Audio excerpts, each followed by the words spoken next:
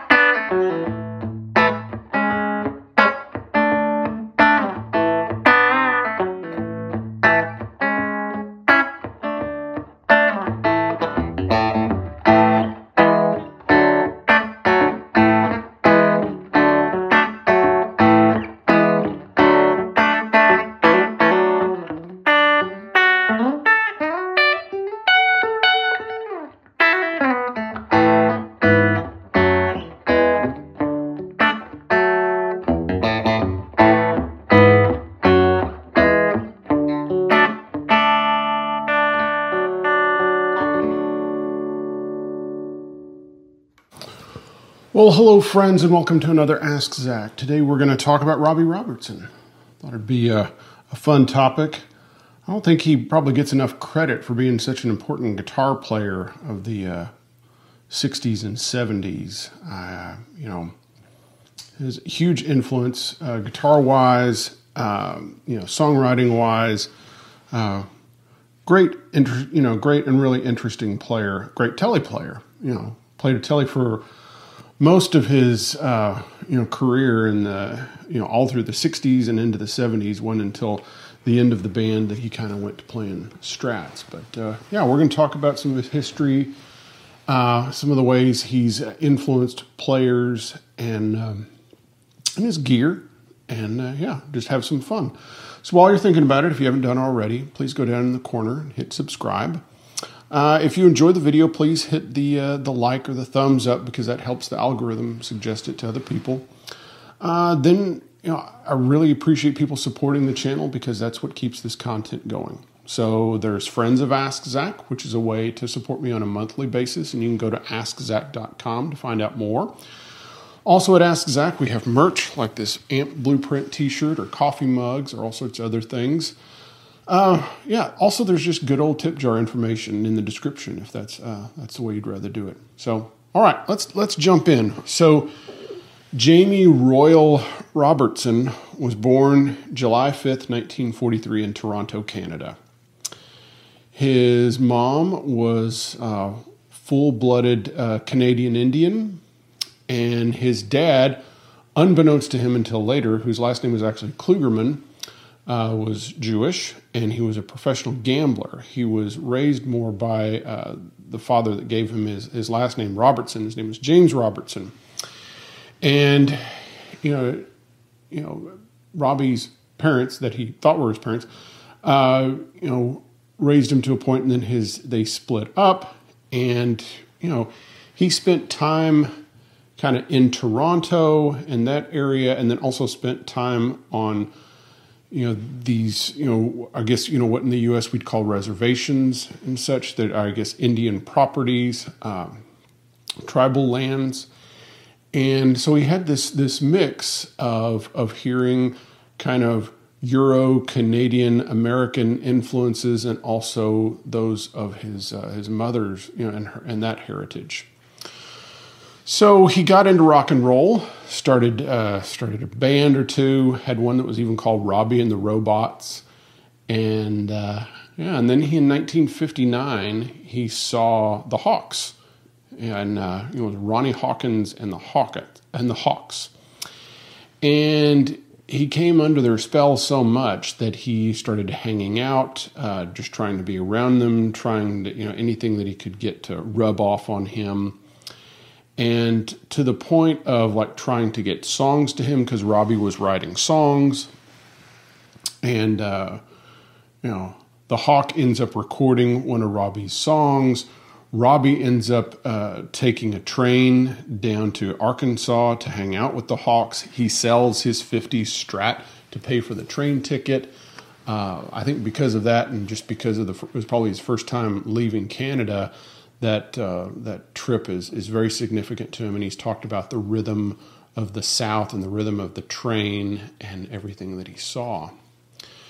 He starts out playing bass with the Hawks, and then he kind of becomes the guitar player in waiting and starts being trained by Fred Carter Jr. Fred Carter Jr. was from Winsboro, Louisiana, and was kind of part of that, what's classified as the Louisiana Hayride style guitar players, which was this whole kind of group of guys that not necessarily that they all played at the Louisiana Hayride, but it's like James Burton and Fred Carter and Roy Buchanan and different cats that came through that area, the Shreveport area, and at least were there for a while, and all played Telecasters and tended to use pick and fingers and lighter gauge strings. So Fred Carter Jr. was part of that school of guitar playing, and that's what Robbie was learning up until the point that Robbie said that he was going to cut Fred Carter Jr., meaning that he was going to beat him, as far as his guitar playing. And so, Fred cut him off, and Robbie was kind of on his own. Fred ends up leaving the band to become a Nashville session guitar player, which he does and has great success, working with Waylon Jennings and Simon and Garfunkel and Bob Dylan and on and on and on. Of course, having a famous daughter too. And, so then the Hawk hires Roy Buchanan to kind of be somewhat of a mentor to Robbie, because he feels like Robbie needs a little bit more help. And I don't think Roy was that great of a teacher, but Robbie got to see Roy play up close, and so some of those things rubbed off on him. Probably the biggest thing that he got from Roy was the pinch harmonics, which in Jim Weeder's Get That Classic Fender Sound video, he says that Roy claims that he taught Robbie the wrong way to do it. And so, of course, it's kind of evident in when Roy does it, they're real squealers. And when Robbie does it, it's real kind of thonky sounding. I mean, when Robbie does the pinch harmonics, it tends to sound more... while Roy would hit it at specific spots and kind of get more of a squealer sound. So they kind of each had their own way of doing that. So, yeah. So the Hawks, get going.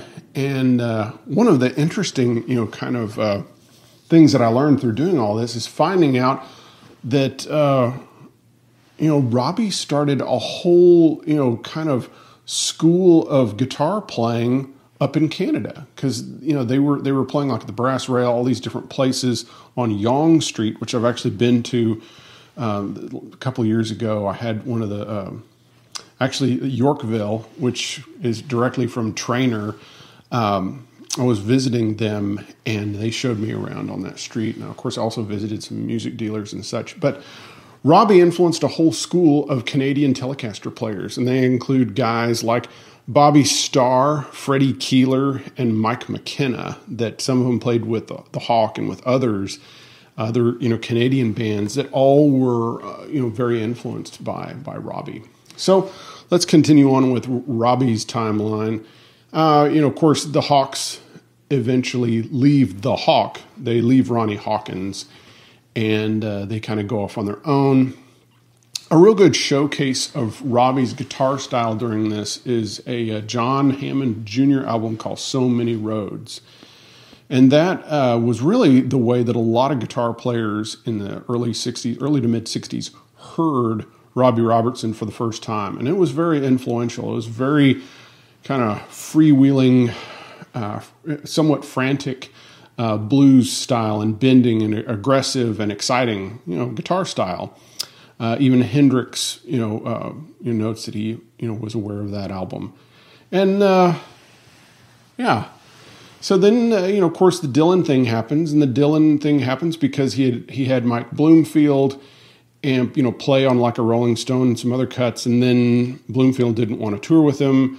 Robbie played in somewhat of a similar style, and, both played Telecasters, both kind of had more of an aggressive playing style, though they are different. Bloomfield and, Robertson were very different players.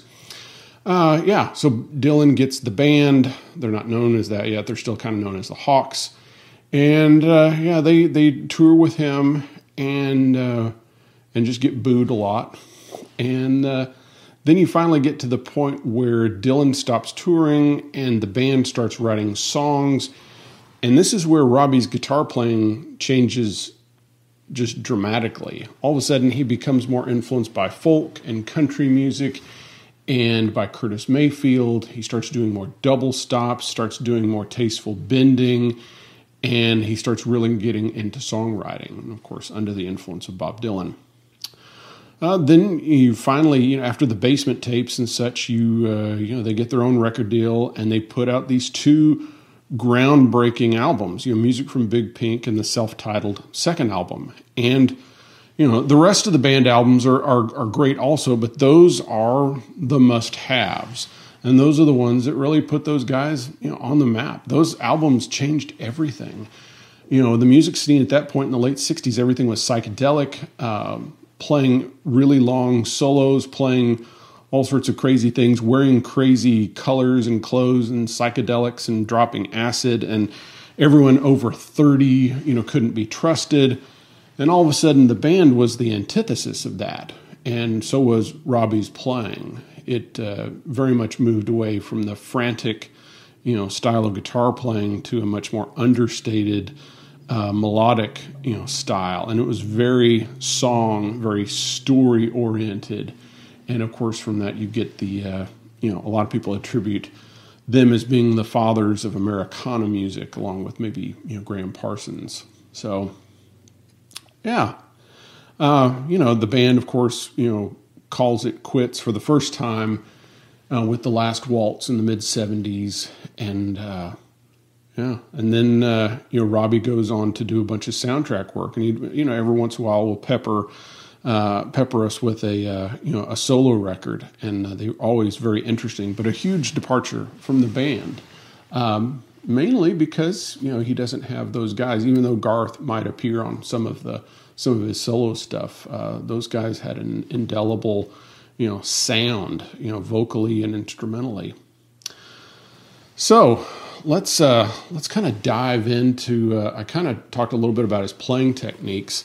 He absolutely did the pinch harmonics. He used a medium gauge flat pick and two metal National finger picks, and regular light gauge strings with an unwound third.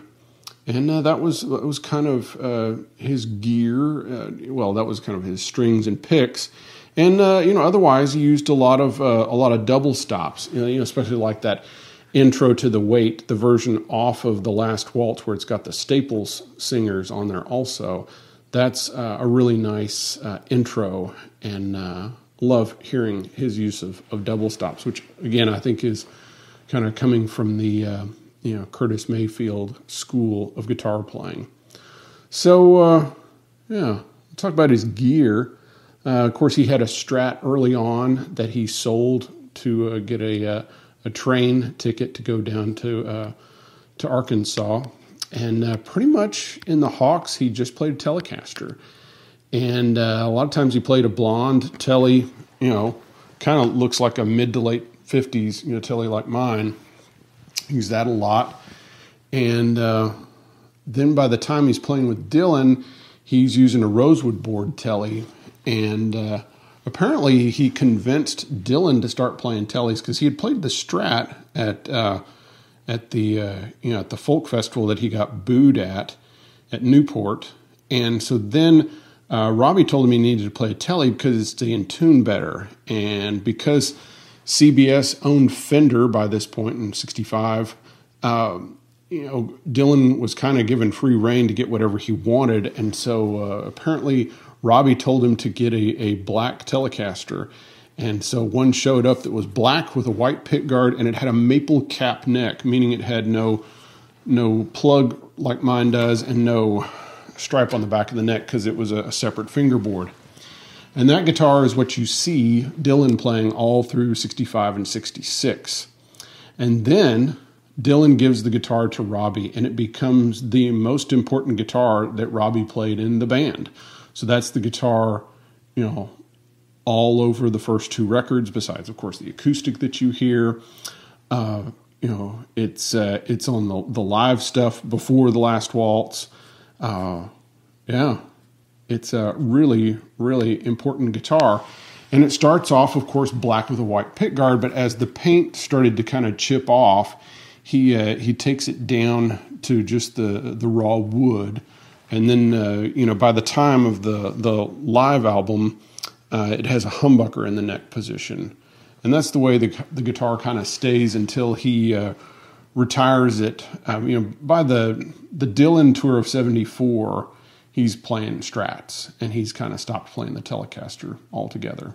But those first two records are kind of acoustic guitar and the Telecaster, and of course he played a Martin acoustic a lot, which is where he got the beginning of the weight pulled into Nazareth because he saw the name Nazareth, Pennsylvania on the inside of his Martin acoustic guitar. Let's talk about, of course, and that guitar that, of course, Dylan used and he used and wrote all those songs on was sold at auction a couple of years ago for a fair amount of money. Let's say amp-wise. Amps, he really tended to use Fender Bassmans early on in the band.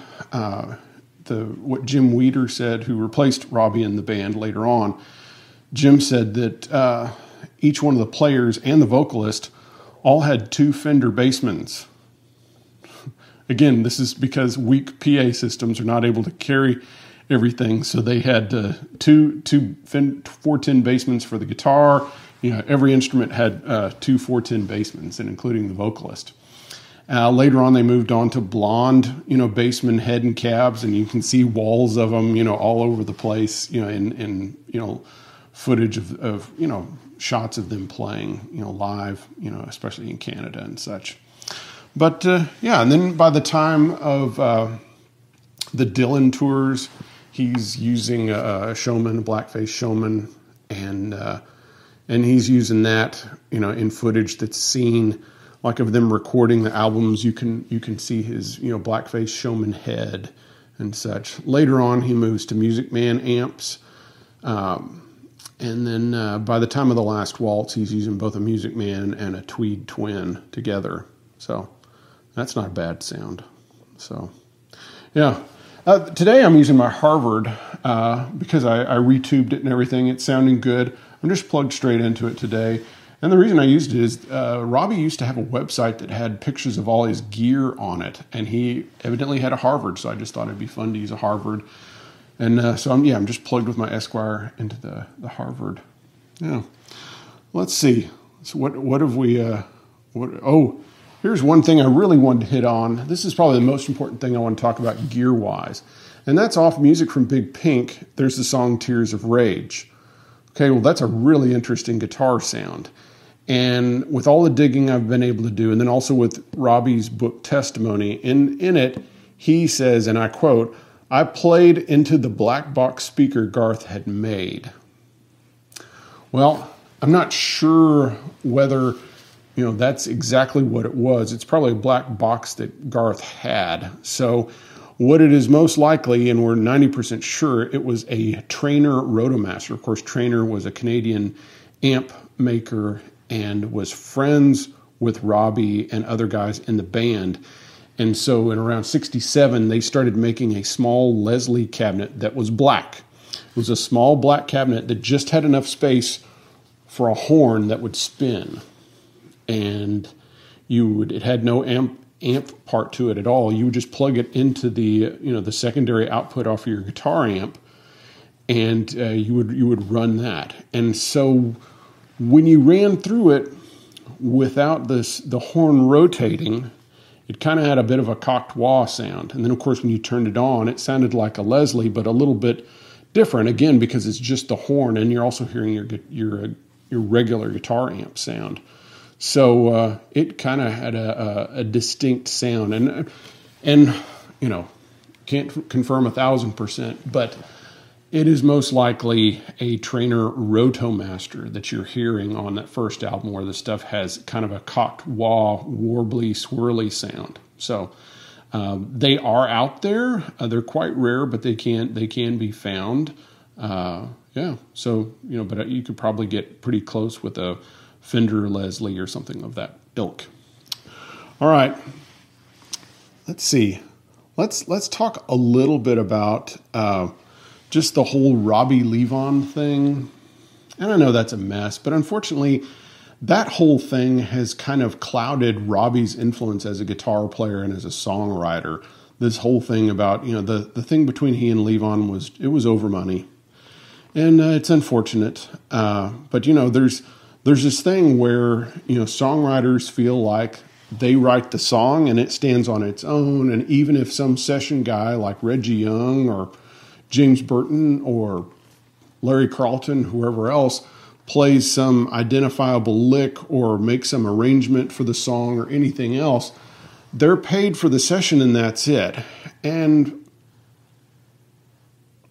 things make sense when you look through it, when you look through that lens. If you think of Robbie Robertson as pure songwriter, kind of like the Brill Building guys that were his heroes, like Doc Pomus and others, then you start to understand his attitude, where it's like, I wrote the song, they made the licks and the arrangement and things like that, but I wrote the song, and so therefore they're not going to get any songwriter credit. But at the end of the day, of course, it was over money, and it's unfortunate.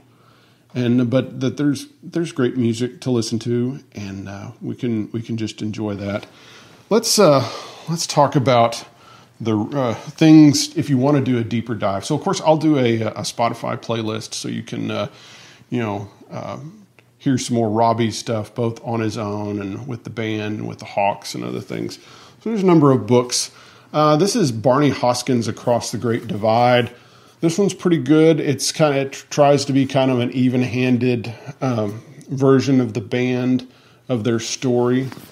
Then you have This Wheel's on Fire. This is Levon's book. This is amazing.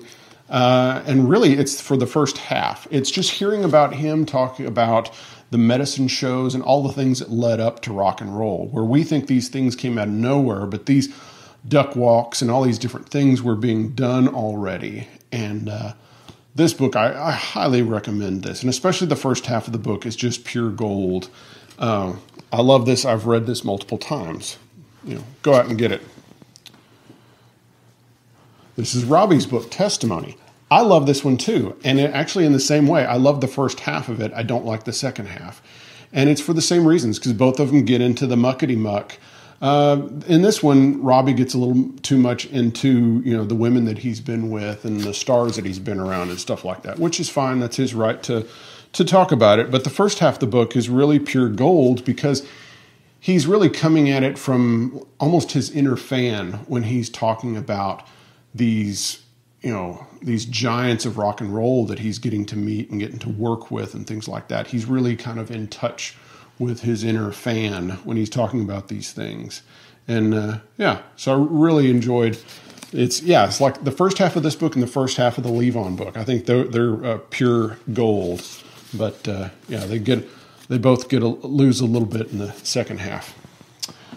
This one kind of gets honorary mention just because it has a story from Robbie. It's called Between the Strings, and it has a bunch of stories of about guitars from famous guitarists. And in this one, in Robbie's story, he talks about having his white Telecaster stolen, and then getting a professional thief to steal him one just like the one that he lost. So I thought that was pretty funny. So, all right. Well, I hope you've enjoyed today's episode and the look at Robbie Robertson. I hope this will be kind of this is the basics of what I need to know about Robbie and just why he was so important and why, the band really changed music overnight. And they opened up a whole nother world of they kind of helped usher in the singer-songwriter era and Americana music and all sorts of other things. So hope you will take a look at that. All right. We'll see you next time. Bye-bye.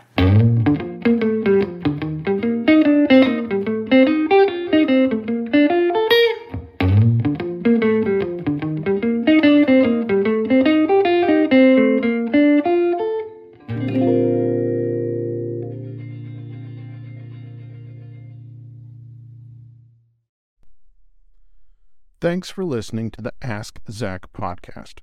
If you want to dive deeper, check out my website, askzach.com, to find more articles and further info on each episode. And remember, it is the support from you, the listener, that keeps the show going. Thank you, friends.